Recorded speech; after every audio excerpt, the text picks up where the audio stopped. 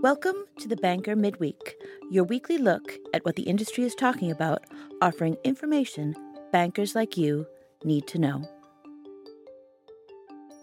Hello, this week your Banker Midweek editors are Liz Lumley and John Everington, who covers the Middle East and Africa for us here at the Banker. Hello, John, how are you? Hello, Liz. I'm very well, thank you. Thank you.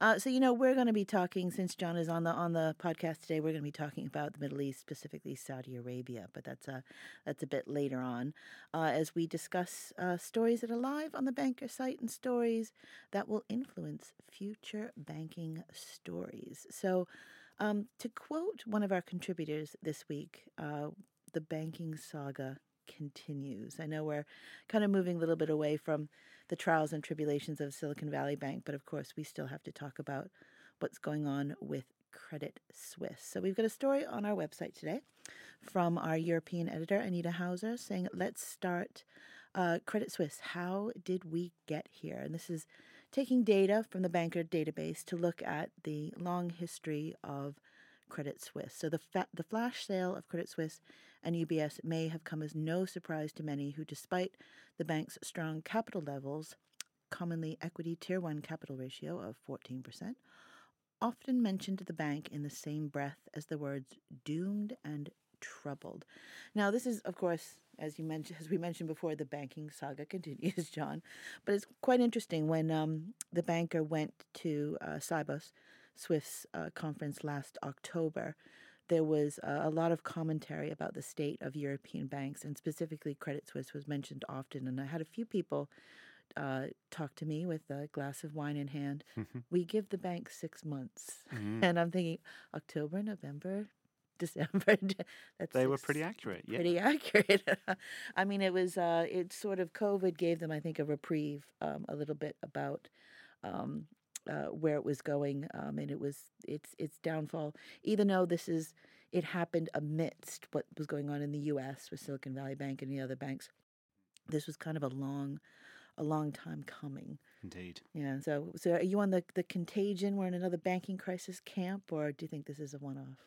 Well, it's a bit of a difficult one. I mean, my view has changed on this a little bit over the last couple of weeks, really. So I think sort of when we first when Silicon Valley Bank sort of kind of blew up, we thought, okay, right, that's specific stuff, kind of particularly to that bank and that sort of like kind of subsector within the US. And I mean, particularly when it was kind of rescued, the UK arm was rescued very quickly. I thought, okay, they've done their job well. We kind of cut off that contagion at this point. And so, but then it kept on rumbling on, and then you had the Credit Suisse stuff, which sort of kind of blew up in the middle of the month, and it just wouldn't die down. And I mean, Saudi Arabia had its own part to play in that, which we'll get to later. We will get to. I know. Before we get to Saudi Arabia, I wanted to talk about bonds.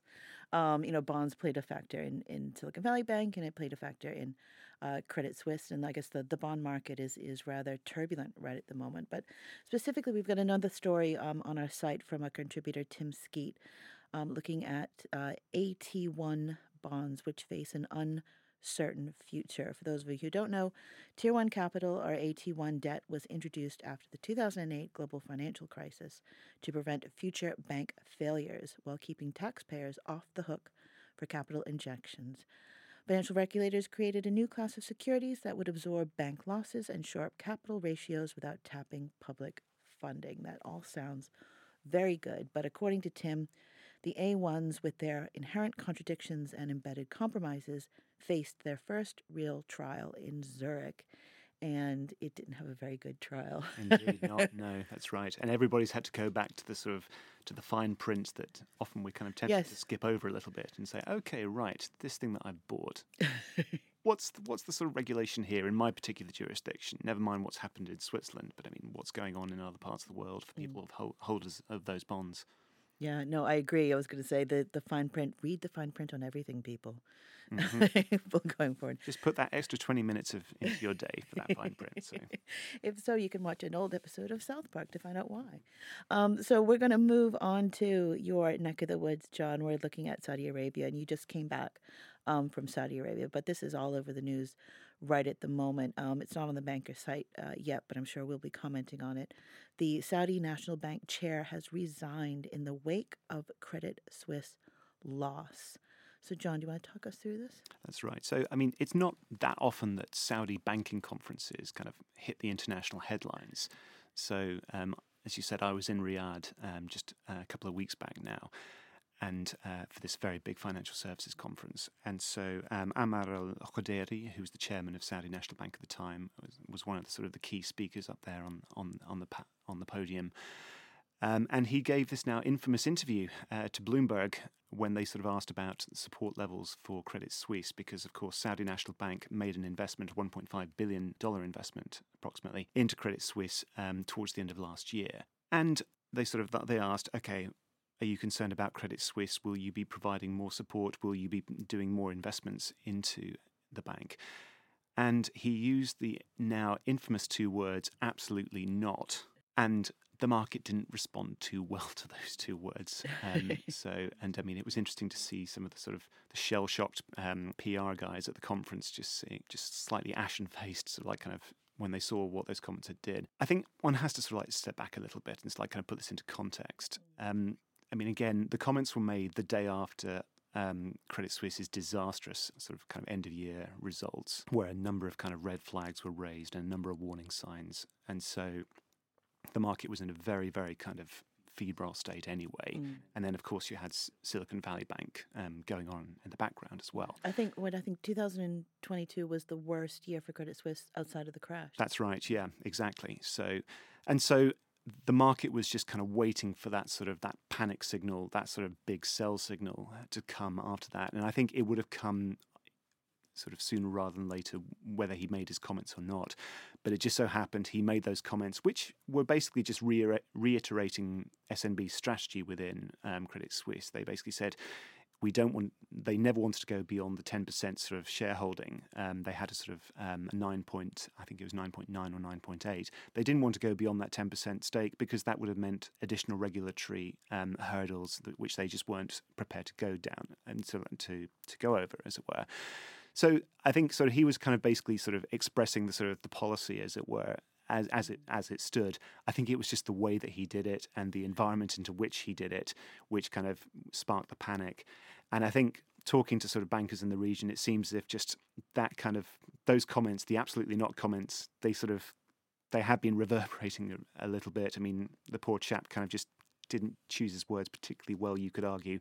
And so therefore he's now stepped down largely as a result of that. I mean, it's interesting outside of the context of specifically Saudi Arabia. It's interesting what's going on right at the moment. Market observers are always looking at things that artificially move the market, that's why there's a lot of regulations around information messages put out by public companies, for example. So it's interesting to see, the Saudi bank chair might have been just talking policy, but he's in a position of influence, and that just those words. We're in this new world now where words travel very fast, and when you say them to Bloomberg, they're all around the world and move the market in interesting ways. Definitely, yeah. And I think just the way that something is phrased, the way that the information is conveyed, we as journalists really should know this by now, but it just makes such a difference. And again, having something like absolutely not, just sort of ringing out, that's sort of something that kind of people clasp onto.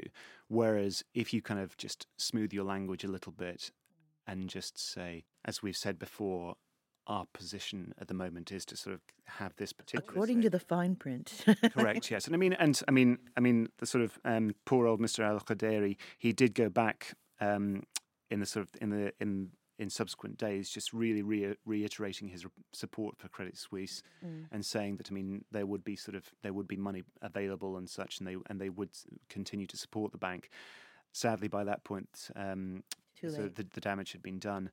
I think, if you don't mind, it'd be interesting to just sort of talk a little bit about Saudi National Bank's kind of where they're coming from. Saudi National Bank was formed as a super bank within Saudi Arabia from the merger of National Commercial Bank and Samba Financial Group. It was originally announced in in 2020, and then it's completed finally in 2022. And this created the largest bank in the region in terms of Tier 1 capital, which is the way that we measure it by the top 1,000 in our rankings. The third largest in the region behind Qatar National Bank and First Abu Dhabi Bank. And it really has been kind of created as this national champion bank. Its main shareholder is the Public Investment Fund, which is Saudi Arabia's all-powerful sovereign wealth fund, which is actually the driving force behind a lot of the privatization and a lot of the economic transformation efforts which are happening in Saudi Arabia at this time. So it's not just another bank, SNB. It's really it's a bank which is kind of carrying out what is seen as you could say, as Saudi sort of economic policy, Saudi privatization policy and investment policy overseas. And when you have those comments which are kind of made in that context and sort of having the impact they did, that sort of put his position under pressure once again. No, it's an interesting development. But yeah, I'm glad you talked us through that context of it. But now I want to talk a little bit about crypto. I know, it's the law. So, during the ongoing banking saga that we are all around at the moment, there was a surge in crypto as a lot of people moved their money specifically away from US dollars. So a lot of people in the crypto community pointed to this as a resurgent of the asset class after the downturn in 2022, which a lot of people called a crypto winter. But there's a lot of stuff going on right at the moment. Bitcoin is back down. There's the U.S. Securities and Exchange Commission is suing. Let me get this right so we can read this here. Is XRP. It accuses it of being an unregistered security in a court case that is expected to be completed soon. XRP tokens surged 8% over the past 24 hours to buck a market-wide trend decline following a U.S. Commodities Futures Trading Commission filing against prominent crypto exchange Beyonce. Beyonce, am I pronouncing that correctly? Beyonce? Beyonce? Yeah, I would say Binance. myself. I know, I'm really bad. Bitcoin fell to $27,000, losing local support level, while it briefly dropped under 1,700 before recovering. So Bitcoin's going up and down. It was a place where people put their money for a bit during the crisis, but it's now having a lot of issues, especially in the U.S. And I have to say, this is what I'm going to say, because I'm not anti-crypto. I'm commenting on this one. I like to say I'm on the crypto fence.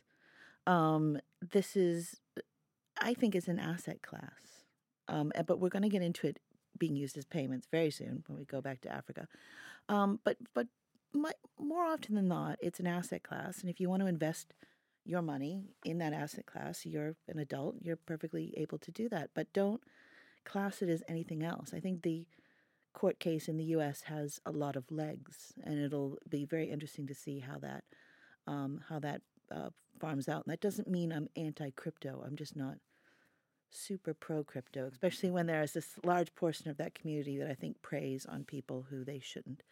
But I don't know if you have any more views on that before we talk about Africa and crypto. I started my career in telecoms, and as a telecoms journalist, you were kind of inflicted by sort of so many kind of different kind of killer apps and slight innovations. It's going to destroy us all. I know, and I mean, and again, sort of, there was a sort of a wonderful headline from the satirical newspaper, the Daily Mash, a few years back. I think it was the launch of an iPad or something like that. And the headline was "Shiny thing, make it all better," which has always stuck with me. It's like, okay, this shiny bit of technology is going to change our life. It's going to make everything better. A bright new future is going to come about because of this new shiny thing. And I mean, the shiny thing is the best thing. I think that's the cynical side of things. But then again, when you look at coming back to telecoms, when you actually saw what it was doing on the ground, and I mean, particularly in my patch that I was covering in Africa and the Middle East at the time, you think, actually, you know what, this is changing things. This is transformative. I think it's just a question of kind of what those use cases are. It's like kind of, okay, the technology may be good in itself and may be interesting in itself, but I mean, what is it used for? I mean, what are my relatives kind of like who aren't particularly tech savvy? Are they going to use it? Is there a particular use case for them, or is this just kind of something that just keeps on batting about? It's like kind of amongst the tech amongst the tech community, basically. I mean, yeah, one of my issues is that, I mean, specifically Bitcoin, is really difficult to use as a payment method. Hmm. It's just not, it's kind of doesn't it's not well suited for that, even though it sort of burst on the scene over 10 years ago as a payment method. Saying that, this is a story that caught my eye today. I think it was in CNBC. Bitcoin poised to blow up Africa's 86 billion banking system. This is a story called "The Lightning Network Slashes the Cost of Bitcoin Transactions to Virtually Zero and Enables Nearly Instantaneous Cash Payments Around the Planet." This so called Layer 2 technology is built on top of Bitcoin's main chain. This was CNBC spoke to entrepreneurs in Nigeria and South Africa who have integrated the Lightning Network into mobile money. And we all know Africa is kind of the ground zero for mobile money. Hmm. Is this it? Is this finally it? We can use Bitcoin for payments and go to Africa. I think again, once again, we just need to sort of, okay, let's all slow down a little bit. It's like, okay, I mean, it's an interesting sort of kind of piece of technology news with the lightning aspect. Is that going to impact things? I'm sure it will. I think it's very interesting sort of to talk about, like, kind of, once again, you talk about the use cases for crypto. I mean, and for us here in the UK, in terms of moving money about and paying for things, we've got faster payments. We've got a very kind of like developed payments network, which I know that you can talk for hours on. It's like kind of the history of that. So, and I mean, okay, you think, okay, moving money around, making payments, fairly straightforward for us. No need for crypto or something like this. Within Africa, it's been very, very interesting to see actually some of the use cases emerging, which are actually in many ways kind of close to the sort of like the more utopian claims that sort of some in the crypto community have made over in the past.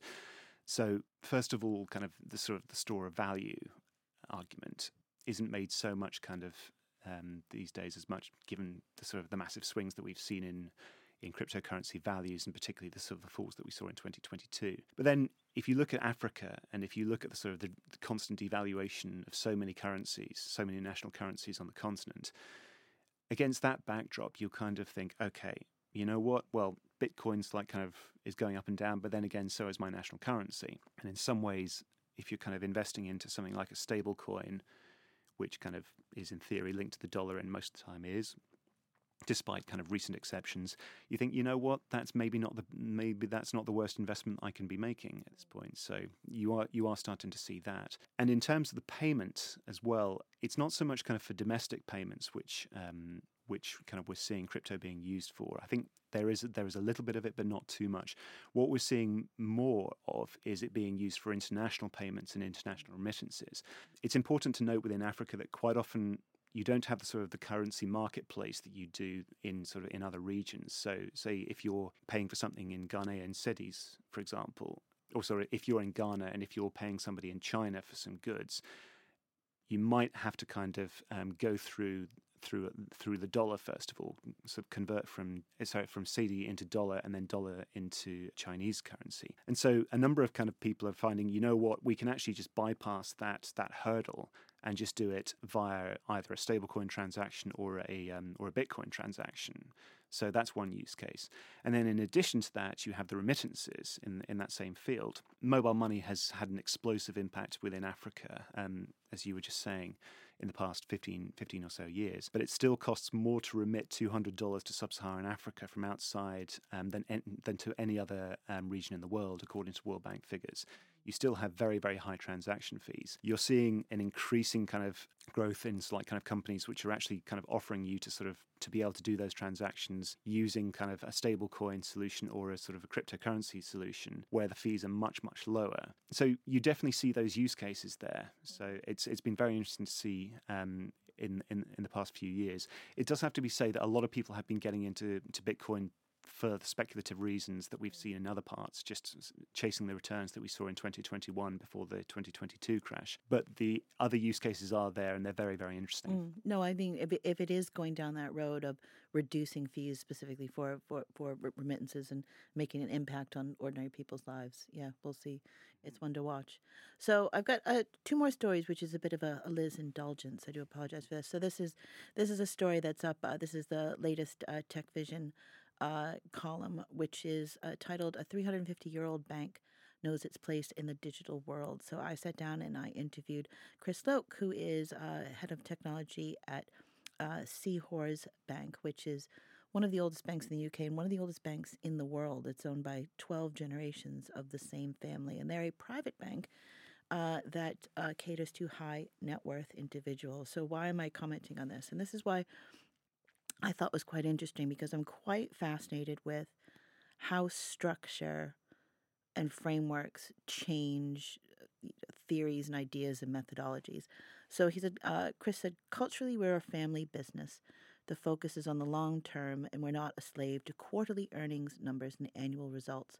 As a technologist, you're constantly being asked to compromise at every other business because you need to hit your quarterly numbers, whereas here, you're not asked to compromise. You're asked to do the right thing for customers day in, day out, and that's a much more engaging way of working. So outside of this being sort of an ad for Horse Bank, if you're a high net worth individual, I've talked a lot to people, especially in the startup world, about, and people in the banking world, bringing agile methodologies into a large bank, bringing startup mindsets in, and how, and people get a bit shocked at how that structure changes because you've changed the environment.